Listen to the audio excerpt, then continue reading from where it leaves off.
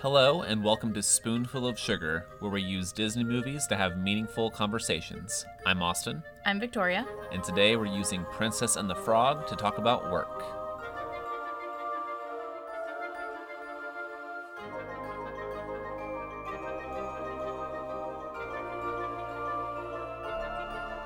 And we're back! It's been a while since we've sat down in front of a microphone and recorded. Has it been like a month? Just about. Wow.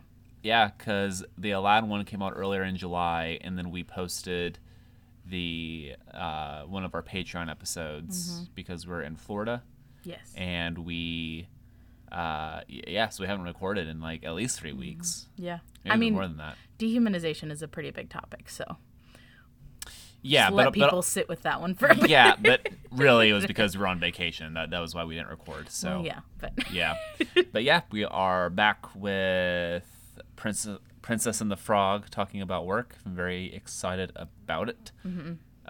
Victoria, how are you? I'm pretty good. Yeah. Do you want to inform our listeners on like update them on some life stuff? We're engaged. We're engaged. And there it is. Spoonful of sugar bingo. Does Victoria do the air horn noise? Check. I think we need to make that a thing at some point. Spoonful of sugar bingo. Yeah. But yeah, we got engaged last week. We were on vacation, and then you proposed. It was a crazy 2 weeks, and I'm It was crazy. very excited Yeah. about planning a wedding and marrying you. It's gonna be real fun. Yes, we were on vacation 2 weeks ago, and then last week was the week. Last Tuesday was at least last Tuesday since we're recording this was when I proposed, and then today I started back with work, professional development, but we started back today. So, and I'm getting over a cold, so just a Yes. lot of things. There's a little congestion. Yeah, I'm That's like what that kind of is. a perpetually congested person anyway, but I think a lot of it was just coming down from the stress of the engagement. Yes. Not proposing to you, but the planning of Yes, it let's was clarify very that. stressful. Yes. And making Understandably. sure that it worked out. Yes. And it did. It was great. A lot of our did. friends came down. Your best friend drove down from Cincinnati to be here. It's like 5 hours. I cried a lot. Yeah, a lot of tears. Yeah. Happy tears. Oh, for sure. Lots of tears. For sure. But it was good. It was great. So a lot's been going on. Yes. And it's been great. But I'm happy to get back into recording Yes. and talking about work Yes. appropriately, as today was my first day back at work. That's true. It's very fitting. It is. It is. Do you have a haiku prepared? I do. Okay. Ready? Yes. Hard work and a dream. She journeys through the bayou to find what she needs. See, That you was used the good, word. right? That was good. You used the word bayou. Bayou. Bayou. Oh, wait, how do you say it? I think I'm saying it wrong. Bayou. Bayou. Bayou. I'm having a hard time. Yeah. Bayou. I know. Bayou. I think I said it weird when I just had the haiku. I've been but- saying, so our professional development was on like parts of words, like the individual sounds of words, called like, phonemes and graphemes and all that stuff. And so I've been going sp, ooh, k, t, like all day. So saying words is a task right now. Bayou. Ah, Did you use the word bayou too? no, but now I wish I did. And I'll read mine and now you'll know kind of why. Okay. Although I don't know how I would fit it in. Okay, here's mine. Okay. Due to voodoo woo, Tiana finds the missing ingredient. Love. Due to voodoo woo. Due to voodoo woo. That's impressive. If I could figure that out, gets haiku. I don't know. I might rework that a little bit. See if I can't work bayou in there. Due to voodoo woo on the bayou. Hold on. I was pretty proud of the way that Journeys Through the Bayou worked with mine. I was excited about Due to voodoo woo. I don't know. I'll work with it later. I'm definitely gonna work on that. that. Stay tuned for Austin's second haiku. Well, maybe don't. I don't maybe know. don't. I don't know if I'll make it or not. Victoria's making false promises. We'll see. Okay. So before we get into the movie and the theme, what is your relationship to Princess and the Frog? I love it. I feel like I start every that way. I also, you know what? The princesses are fairly diverse. Mm-hmm. That's like last 30 years thing. Well, I mean, the princesses we've covered have been diverse. Well, that's what I'm saying. I feel like we've done every time I've said, I'm like, we love the brown princesses. That's true. But we've done women of color, and that's I guess cool. the princesses we've done so far are Moana, Jasmine, and I don't know if Raya counts technically. And then we did. Raya's a woman of color. Yeah.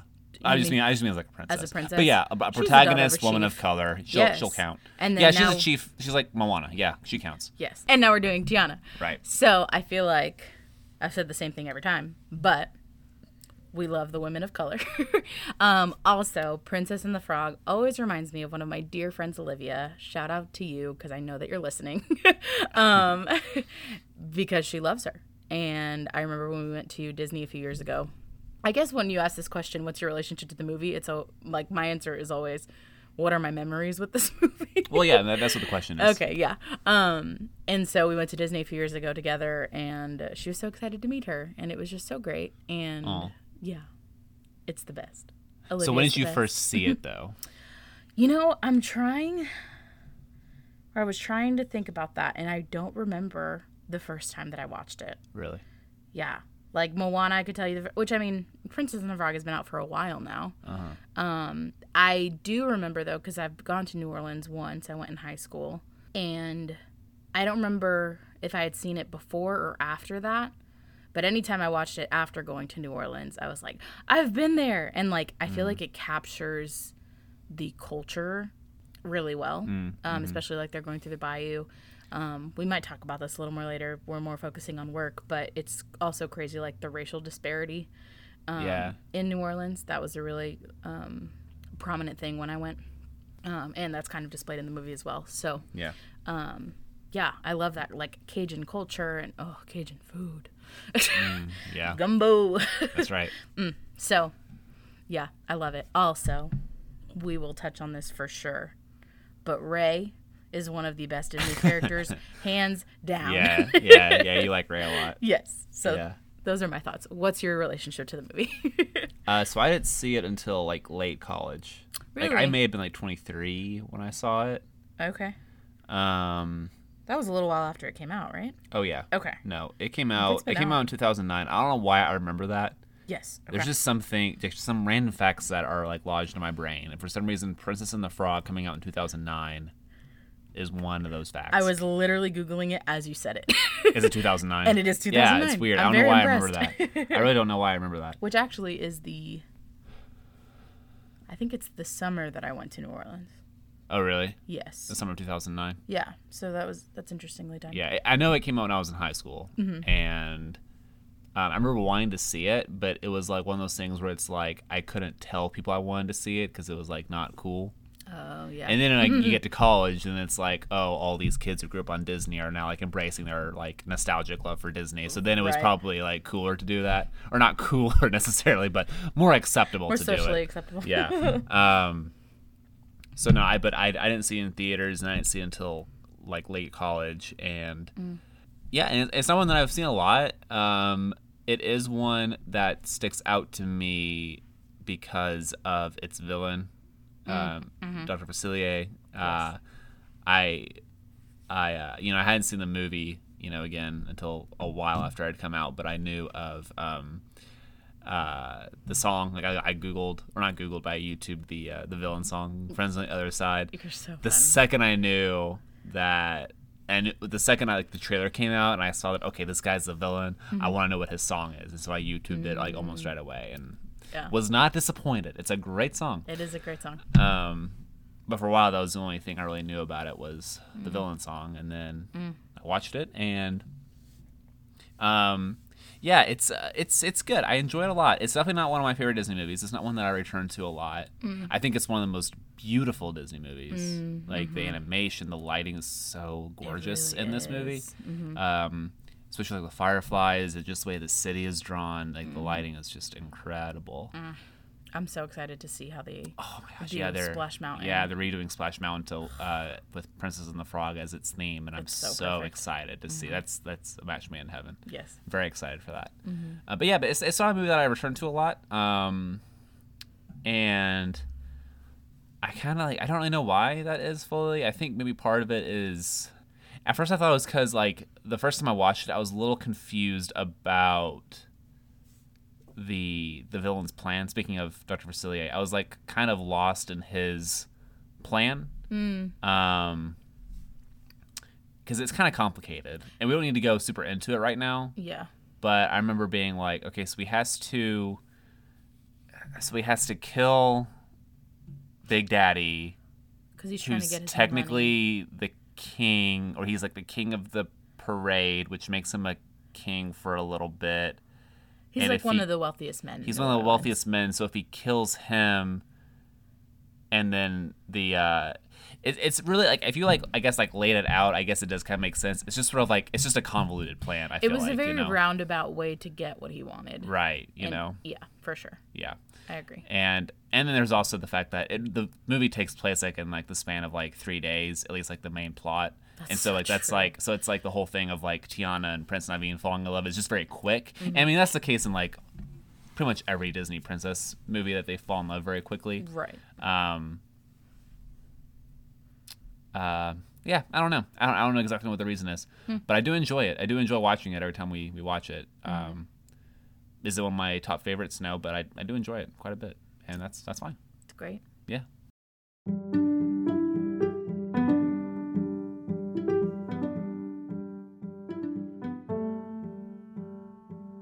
All right, so our topic is work. So how do you see work show up in the movie? Yeah.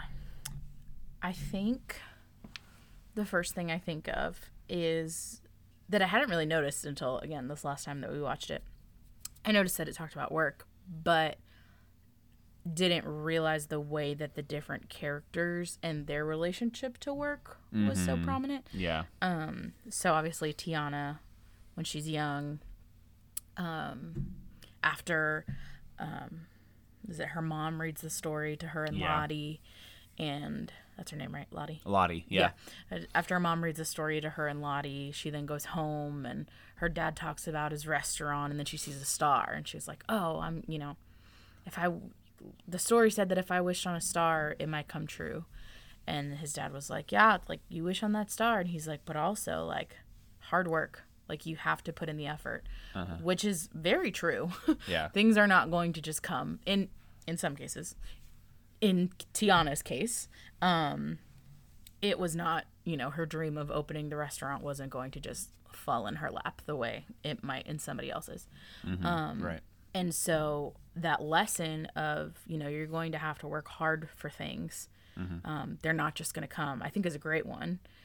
I think she kind of takes it to the extreme, which, she has to work hard to make the money to get the restaurant.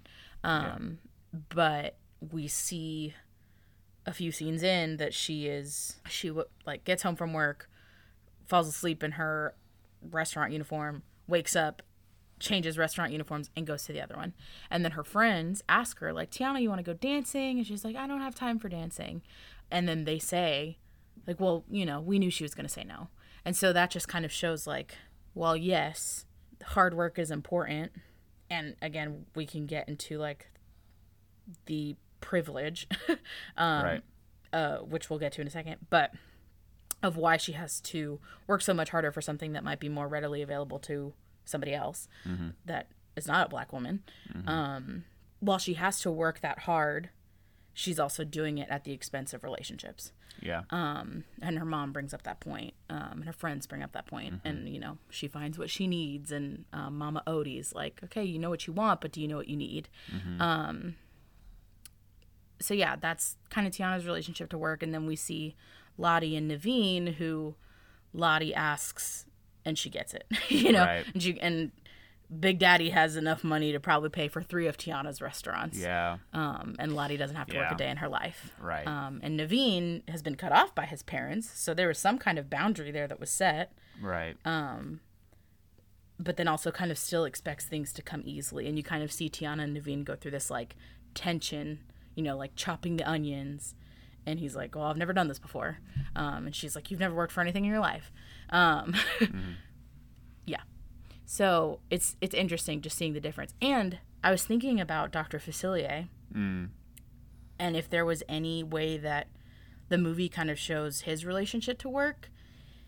And his is almost like trying to cheat the system, you know? Yeah. I thought that was interesting because I'd never noticed that before. Yeah, that's actually I hadn't thought about that either until you said that. That's like kind of interesting how we could kind of view Dr. Facilier through that lens of this is a guy that he knows perfectly. Like, I think he sees through Tiana's maybe, like, I don't know, maybe like he was like Tiana at one point, like thought, yeah, I just need to work hard and things will work out for me. But he knows, like, no, a person of my background, of my race, and my position is not going to get what I want out of life. So I have to turn to voodoo or to these dark spirits. I have to, like you said, I have to cheat the system in order to get what I want. That's really interesting. I hadn't thought of that. Yeah. I'd like to dive into a bit more here in a bit, for sure. Yeah. So I think like a big thing that did come through as you were talking was like the relationship between hard work and the necessity for hard work and privilege. So you have Lottie and Tiana, who are friends growing up, and yet it's a very interesting relationship between Lottie and Tiana because they are friends, but it's a complicated. It's not just they're friends. And I think the movie, because it's a Disney fairy tale, I think it doesn't go into it that much. It's just they're friends from different backgrounds, and that's like really all it is. Right. But it is just so interesting that Tiana's mom worked for Big Daddy for, I mean, we don't know how long, but like long enough to where they have like a really good rapport and like they're friendly with each other and that their daughters are best friends. So, we can assume at least for as long as Tiana's been alive, right, she's been working for Big Daddy. And yet, her family still lives in, it's small. It's a very small house and it's nowhere near the splendor of Big Daddy's mansion. And so it's interesting, like that relationship that it's not equal, right. And that's kind of like interesting. Yes. Between that. I know we're not really getting into like that necessarily with this movie, but it goes into the whole work thing because you almost wonder, like, why doesn't Big Daddy fund Tiana's dream? Why doesn't he give her the money for the down payment? And I guess to answer my own question, the thing that will come to mind first is Tiana's pride. I'm wondering if Tiana doesn't want Big Daddy's money because she wants to get it herself. She wants to prove that she can work hard and like all these people who are doubting her that she can prove to. Yeah. And like her worth is tied up into, like, her worth is tied up in her work. Yes. And that's seen a lot in, how she judges Naveen for not working a day in his life, to, whenever Mama Odie like tells her, like, you got what you want, but do you know what you need? And then her takeaway from that is like, oh, I gotta work harder. And so her worth is really tied up into her work. So I'm wondering, maybe Big Daddy did offer, like, that's just something we don't know. It's something we have to like kind of speculate about. But I'm almost wondering maybe if Big Daddy did offer to fund her restaurant, and she's declined. I mean, I don't know. Yeah. Yeah, because that's, I mean, hard work is, from what we see, it is like the main value that her dad instilled into her. I would say it's like, yeah, he instilled in her, but I think she definitely fixated on that one lesson. Yeah. Like, her dad did show love, and I don't think, like, he didn't once say your worth is tied up in your work. No. Which is definitely something that gets told to us by, by the authority figures in our lives. But that was just something that Tiana latched onto, and then like there was he had died in the war, and then just like knowing, she knows her own life situation. She knows that she has less privilege than others. And so she does have to work 2 jobs back to back with minimal sleep in order to make this work, because that's it's just what she has to do, because that's the cards she's been dealt, to make a little callback to Dr. Facilier there. Right. Yeah. But I'm so interested in what you said about Dr. Facilier, though. Yeah. Because I didn't even think about that in that way, that it's almost like he knows the system very well. And he's, instead of trying to, like, rise above it, he's trying to, like, undermine it. Yeah. That's so interesting.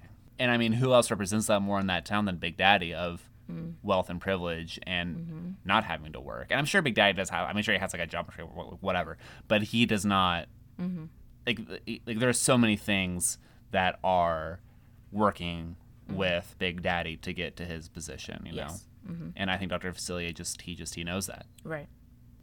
I guess, like, the one note that I do want to make about work in the movie is that by the end, like, love is what motivates both Tiana and Naveen. And I mean, love for her father is definitely what motivated Tiana in the first place. It just, like, that, like, her just laser focused mission to fulfill that clouded everything else going on in her life, including her own health, including her relationships. And so it became less about love and more about, well, I need to fulfill this dream because it's what I wanted. So me and my daddy wanted. So I'm going to go fulfill this dream. And that becomes her motivator. Whereas at the end, it's like love for her father. She rediscovers that, and love for Naveen, like love for her family. Like that's her love for cooking in the first place, and what it did for people, bringing people together. Right. That's when she's able to. That's when she's able to approach work in a healthier way. Yeah. Because she's just oriented herself in a way that is more directed through love, both for others but also for herself, and knowing that, okay, but my own well-being matters too. My relationships matter. Me being loved matters. And so with that support, both from others that she has let in and from her just own self-love, you know, that's what's able to keep her going, and to build the restaurant at the end. Yeah. And she doesn't stop working either. No, right. Like, she just, like you said, she has that. Obviously, we don't really see, like, the after, but we know that she's married. Right. So seemingly would have a more balanced relationship between, like, work and family and that kind of thing. Yeah. Like, it not just being about work 24/7. Right. And then, like, you have Naveen who, you know, didn't work hardly at all in his life, but decides to work, like, to make a meal and to make a fancy date for Tiana because he loves her. So I don't know, but by the end, it just shows that, you know, the movie tries to say that, you know, work motivated by love is healthier and probably more sustainable than I like that. work just out of sheer determination, even though sheer determination is just, it's just sort of the reality of what a lot of people have to do to survive, you know. And that's just, you know, in our non-Disney fairy tale world, that's what it is, you know. And that's just, this is what it is currently, right. You know. Yeah, that's so interesting.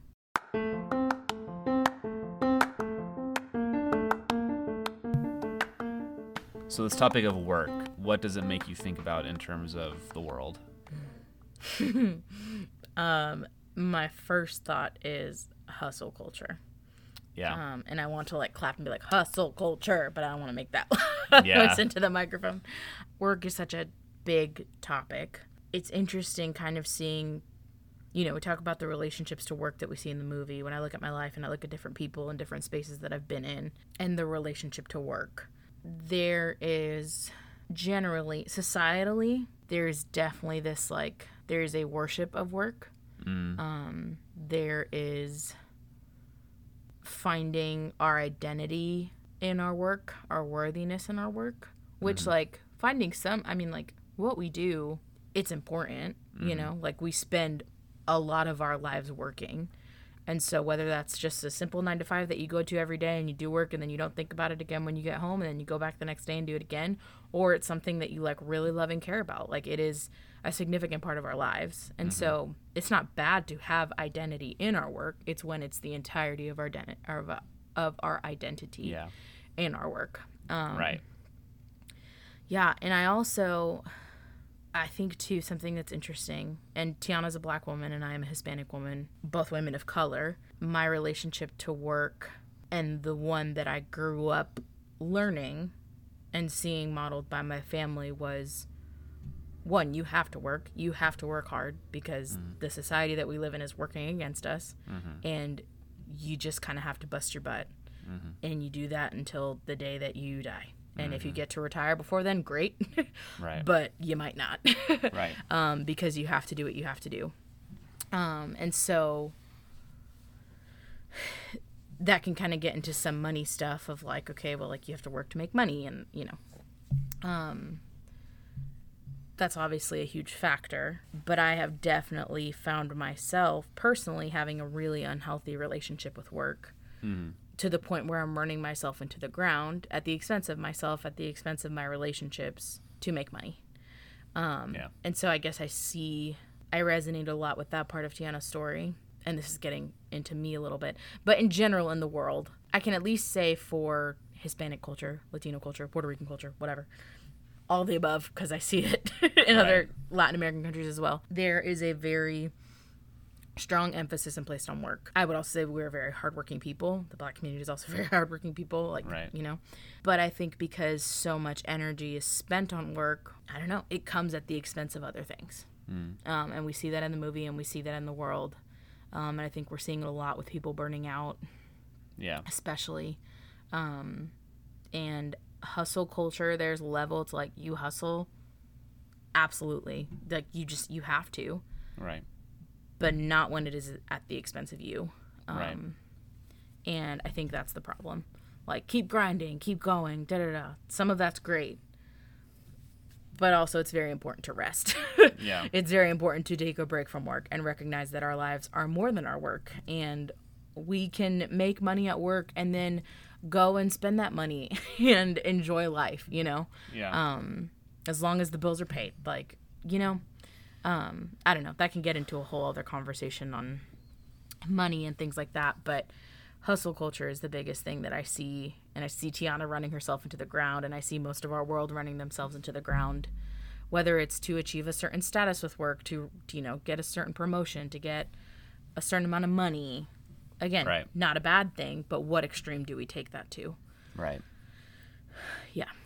Yeah. I mean, just how like different cultures also interact with hustle culture or just work in general. Like I have a friend who, she's a teacher. She teaches English in Japan, and she took a day off. I guess she took like a sick day or like a mental health day. And my other friend was like, you know, talking to her, and they were like, "Oh, you took a personal day?" And she was like, "Yeah." And they're like, "Is that a thing you do a lot?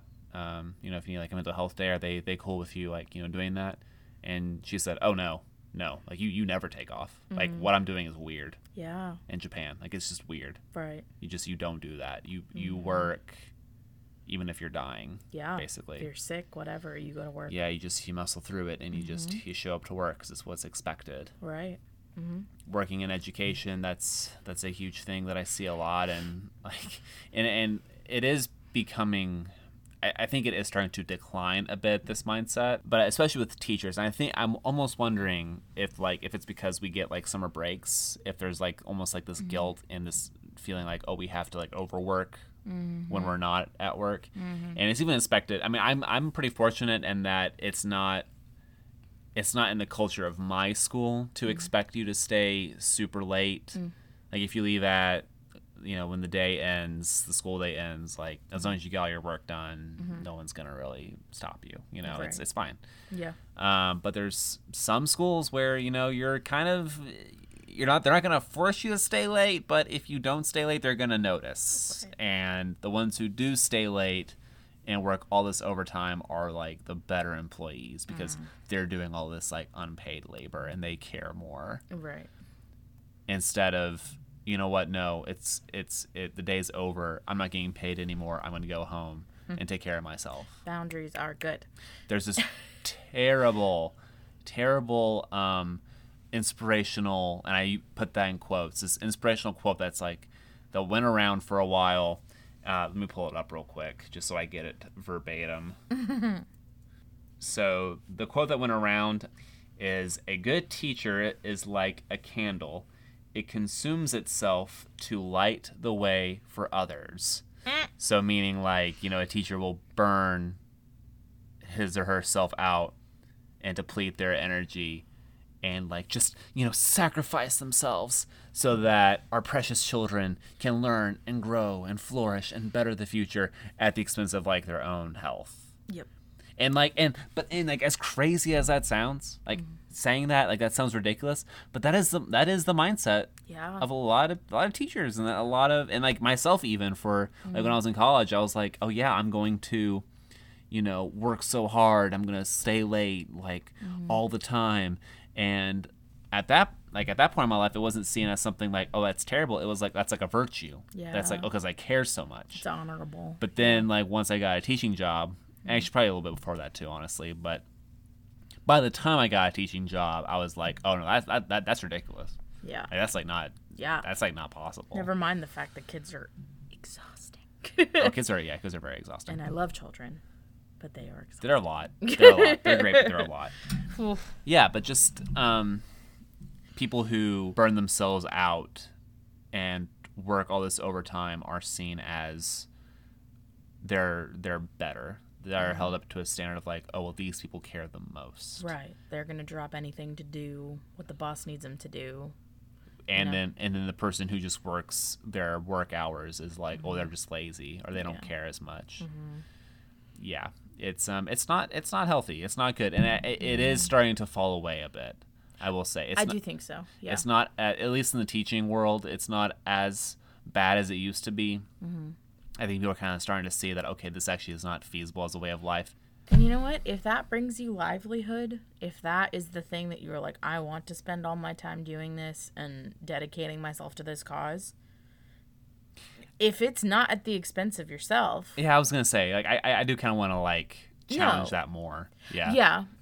Everyone is different, though, which is why I say, like, you know, someone may want to come home and, you know, they really love teaching and they really want, you know, their best thing for the next day. And so, I mean, what appropriate boundaries look like with work is kind of up to the individual person. Yeah. And I'm not going to, like, judge that. I mean, I do think, and, like, some people, I guess I would want to ask, like, why are you working so hard? And there's some people who I think are, like, self-aware enough to know, yeah, I'm working because it distracts me from other things that are going on, and I would rather do that. And it's like, okay, yeah, fine. Right. I'm not going to make a judgment on that, you know? Yeah.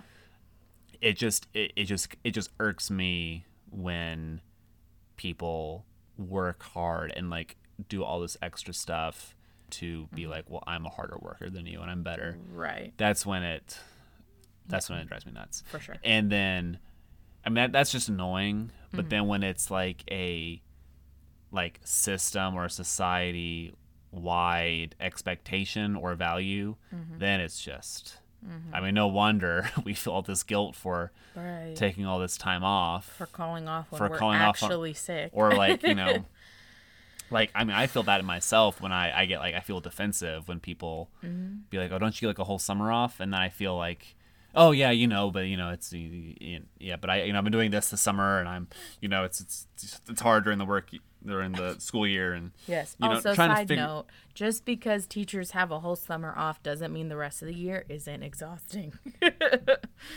Yeah, and I mean, and also like, I don't know, like yeah, I mean that's my schedule, and yeah, it's great, and I love that. Yeah, there are benefits to it. There's benefits to it. It's like, and even like now I'm getting like a little defensive. It's like crazy. It's like just a part. Yeah. It's so bones deep, you know. Yeah. But I was just gonna say, like, even when I'm siding with you. Yeah, exactly. I'm just imagining someone not, but it's This kind of brings me to the second thing I was going to say, because I was going to talk about how we orient like rest and how we kind of plan out the work week. I did want to bring up like the major thing that I thought about with the world was the 4-day work week trial that was in Iceland. It lasted from 2015 to 2019, so about 4 years worth of data. I didn't realize it lasted that long. Yeah. Wow. They said it was an overwhelming success, like going from the 4-day work week model in Iceland, and so a 3-day weekend. It mainly, like the workers that they mainly pulled from were preschools, offices, social service providers, and hospitals, and others, but those were like some of the big ones. And the trials led unions to renegotiate working patterns, and now 86% of Iceland's workforce have either moved to shorter hours for the same pay or will gain the right to, the researcher said. So this is on the BBC. This is the article that the BBC wrote up about it. But they went to that 4-day work week, and there was not a drop in productivity. If anything, I think there was like an increase in productivity because people were not burnt out. Yeah. I mean, and you think of those professions too, teachers, social services, nurses. Those are some of the most prone to like burnout hospitals don't close. occupations. Yeah, exactly. Yeah, and it's not like hospitals don't close, and grocery stores don't close, but just the keeping people on like a shift rotation of only working 4 days and having a guaranteed 3-day weekend just improved morale. That's by so much, and it just goes to show that like I feel like in our society there is this idea that you have to earn rest, you have to earn the weekend, you're working for the weekend. Yeah. When it's no. Right. Rest and time for our loved ones, time for ourselves, to take care of ourselves, to take care of whatever it is that matters to us. Like that is the orientation of our lives, and work is a part of it, and work can be integrated into that, but work is not the thing. Yes. And so often work is the thing. I mean, the way we ask kids, like, what do you want to be when you grow up? Right. Like, as if like that's who you're going to be. That's the orientation of your life. Or the first question we ask people is, well, what do you do? Yeah. Our society is so centered around work too that it's almost hard to imagine Oh, it's a so situation hard. And I think that's like it's not the main thing of our lives. Oh yeah, and I think if we like tried to go to a 4-day work week here in America, it'd be like people would be like, "What do you mean?" Yeah. Like that would be a radical reshaping of the whole, just our whole lives here. Yeah. But man, I think we would be better for it. I really do think we would. I agree. And not like trying to cram. Okay, that means we have to cram more work into those 4 days. Like no, same amount. I don't know. Right. It'd be wild, but Sounds like Iceland's doing something right. As usual.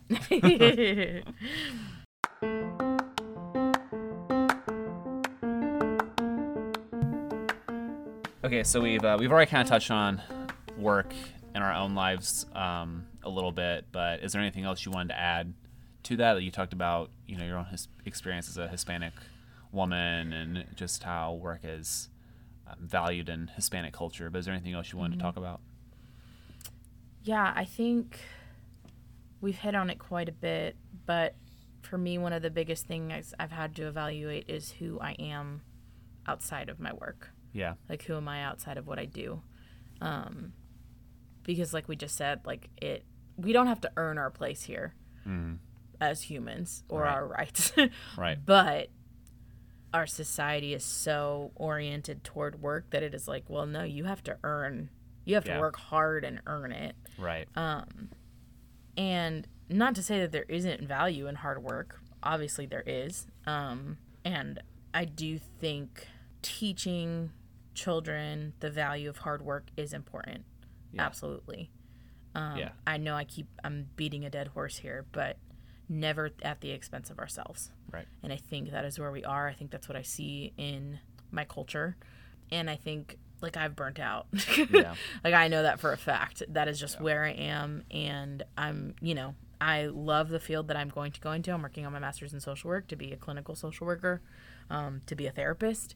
And I love that. But I've also gone way too deep into that and let the pursuit of money or the pursuit of, trying to help other people almost like rob me of what's going on now, like Right. rob me of my present. So yeah, I don't know. I think for me, I guess like what I take away is I know that I am a person that tends to overwork. Yeah.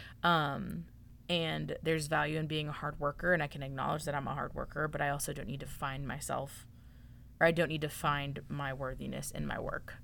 And so this just kind of reminds me to keep that in check. And remember also that it is okay to ask for help. It was interesting that you mentioned the pride thing with Tiana. That's not really something we get to see in the movie, but I know that in my culture at least, you work hard for what you have. Right. And I see that in American society, like you have to work to earn it, and asking for help is not okay. But there are times when it is okay and it's necessary because we need each other, you know? Well, I mean, I would say it's always okay.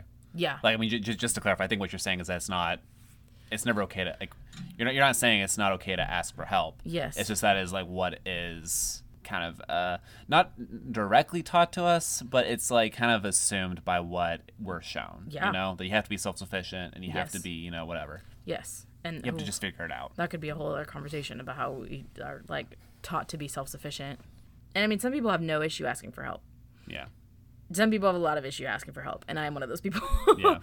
And so accepting that help feels hard sometimes because I'm like, well, I should have been able to work harder and do it. And I'm like, if I had worked harder, I might have killed myself. Like, Yeah. I would be running myself into the ground. And so, yeah, it's so hard when our society is so imbalanced. Yeah. Yeah. I mean, something I've noticed, like, just being in a relationship with you is you feel bad about yourself when you're working and you feel bad about yourself when you're resting. A lot of the time. Yeah. Yeah. That's accurate. Because you do tend to overcommit, and you work really hard. You're a really hard worker, but you do so many things that you get so burnt out and you get mad at yourself for committing to so many things, and so you're not enjoying your work. Even work that you love doing, like baking or whatever it is, like you might start to resent it because you've committed to so much, and then when you sit down and rest, you know, Then I'm not if being you rest too productive much, enough. it ends up, or not rest too much, but if you rest for like what you feel like is too much, and you feel guilty for resting too much, you know, or more than what you feel like is appropriate, Yep. more than what you quote unquote deserve. Yeah. That's very on point. Yeah, I think that's a lot of us too. I mean, that's definitely me. Yeah. All right. So what about you? Where do you see it in your own life? I mean, like I've already mentioned, like teaching is my job, and I do like my job. My job is not my life. I don't define myself as a teacher. Like, it's something that I do and I really do enjoy doing. I think is meaningful and is important, but it's not my identity. And I know so many people who make teaching their identity, and that's them. And that's you know, again, I'm not going to make a judgment call on that. Yeah. I look at them and I get exhausted personally, but that's just not me. And I think I felt a lot of shame about that for a while, especially my first year of like, oh man, I'm not dedicating my whole life to this. And I kind of thought I would when I was in college. And then I, you know, started actually teaching, and I'm like, no, I go home and I don't think about my work at all. Like, I mean, like, you know, like there were many days, especially my first year, where I would have to lesson plan. Right. But when I wasn't lesson planning, I was not thinking about my job. I was watching Netflix, or I was reading, or I was at the community theater. I was doing something. Yeah. Or not doing anything at all. Like, As long as it wasn't work. As long as it wasn't work. Like, I wasn't thinking about it. And then I thought, well, maybe next year after I get my footing, like maybe that'll be the case. And it just isn't. And I've come to accept that, and I even like that even about that I've figured that out so quickly of, oh no, teaching, this is not my life. Yes. I'm so much more than my job. Like, I would much rather be defined by so many other things in my job. Like if I had to describe myself in 5 words, I don't think a teacher would even be on that list of those 5 things. Yeah. Don't ask me what those things are now, because I'd have to stop and think. But I don't think a teacher would be on that. It's just a thing that I do. And especially in the teaching world, that's I feel like a little bit frowned upon. because teaching is such a noble profession, and it's like, no, like we're teachers, like, you know, like that's, Yeah. you gotta claim it, you gotta own it, like it's who you are. But that's just not how I go about it. It's a thing that I do, and I do enjoy doing it. Let's say, doesn't mean you don't care about it. Right, I do care about it. Yeah. I believe it's very important, especially teaching kids to read. Like, to me, there's like nothing that's like as far as like finding meaning and purpose in your work, like teaching kids to read is like probably top of the list as far as like, Yeah. you know, wow, that like you leave the day and you're like, okay, that mattered, what I did. Yeah. You know? I feel like that's a healthy balance. Yeah, but it's not my life though. You know, that's not who I am. So, if anything, I'm becoming more proud of myself for being able to balance that. Yeah. And yeah, so I guess the place where I would need work is just the defensiveness that I feel when people bring up, you know, summer breaks or all the breaks we get or teacher pay, which even when someone just like mentions, oh, you all get a summer break, that's really nice. Even if it's like a very like, oh, like an observation, like, oh, that's really cool, I still get defensive, you know? Yeah. Because it's just like, I don't want people to think that I'm lazy or that, you know, I'm undeserving or et cetera, you know. Right. So that's just that's an area that I'm working on, and I guess, well, I'm not working on it actively, obviously, but it's something that I need to work on. Right. So It's good awareness.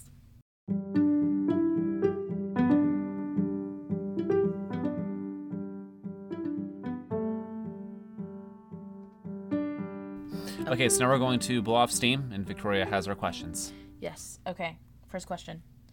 Who is the best character, and why is it Ray? Well, the best character is Dr. Facilier, first of all.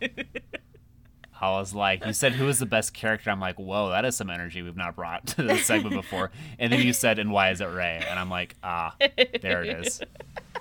Who's your favorite character? Dr. Facilier. He's one of the best villains in the Disney canon. I really didn't like him at first because honestly, he scared me. But he's a very cool He's villain. the best villain. Yeah. We'll do a villain criteria on him. Oh, for sure. To get into him more, but excellent villain. Love him. Yes.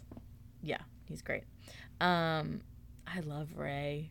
Yeah, Ray's so great. He is my second favorite sweet. character. Yeah. And he loves Evangeline. Yeah. And then at the end, it makes me cry when you see him up there as a star with her. It's just Evangeline. It's so good. Yeah, he's great. Okay. What is your favorite song from the soundtrack? Friends on the Other Side. Yeah. Probably my favorite villain song.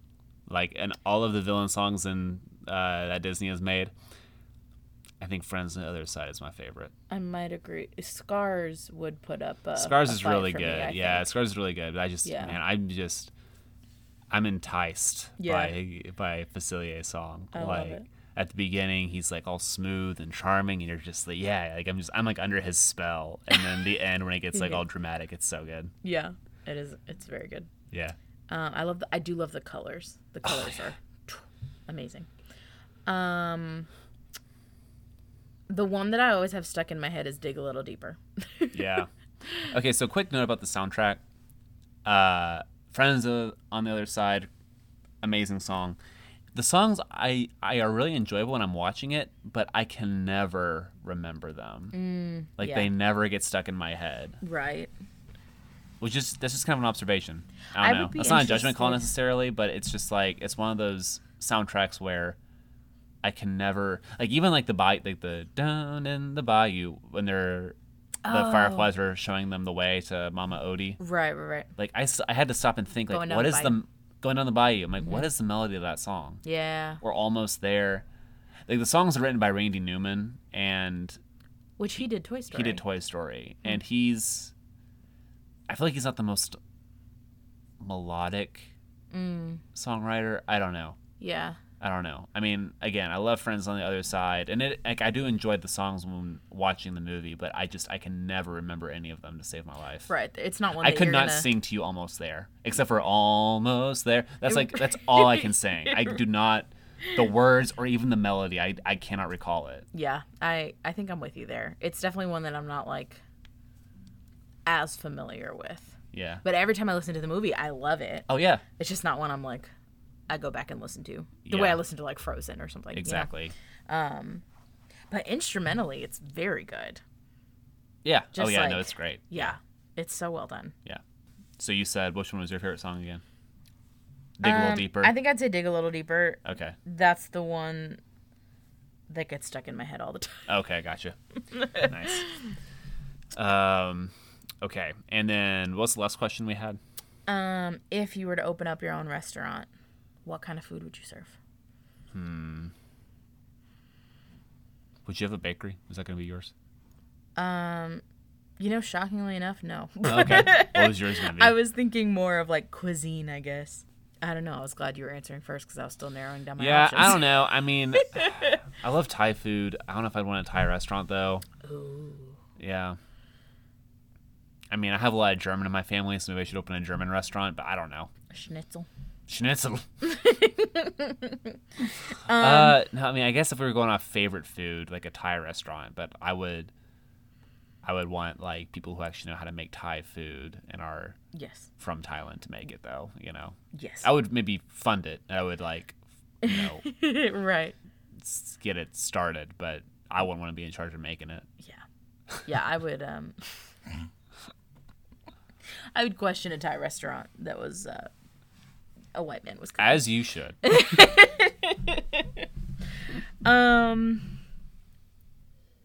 This one's hard. See, my first instinct wants to say like Puerto Rican food, Caribbean food, Oh, I would name it Thai Fighters. Thie fighters. It's a Star Wars reference. Oh, there we go. That's a good question. What would the name be? Thai Fighter would be the name of my Thai restaurant. May the pho be with you. Oh. Get this man out. Bye. Just kidding.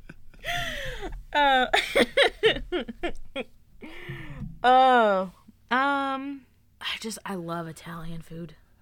Man, a good really good. pasta.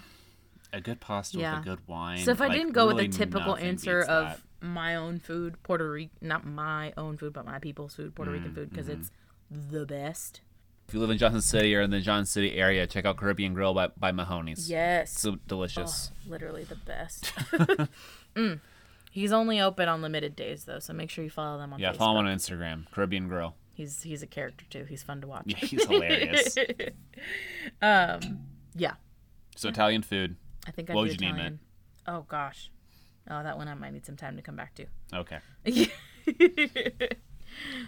I'm glad you've got your name and your tagline though. Oh, I'm ready to go. Yeah, I'm already saving the URL. You've been listening to Spoonful of Sugar. Join us next time as we use Coco to talk about family. If you enjoy the show, consider supporting us on Patreon. As little as $3 a month will get you access to our bonus podcast called Extra Sugar, where we just talk about random Disney stuff that we enjoy. It's a lot of fun. Thank you for listening, and we'll see you next time. See ya.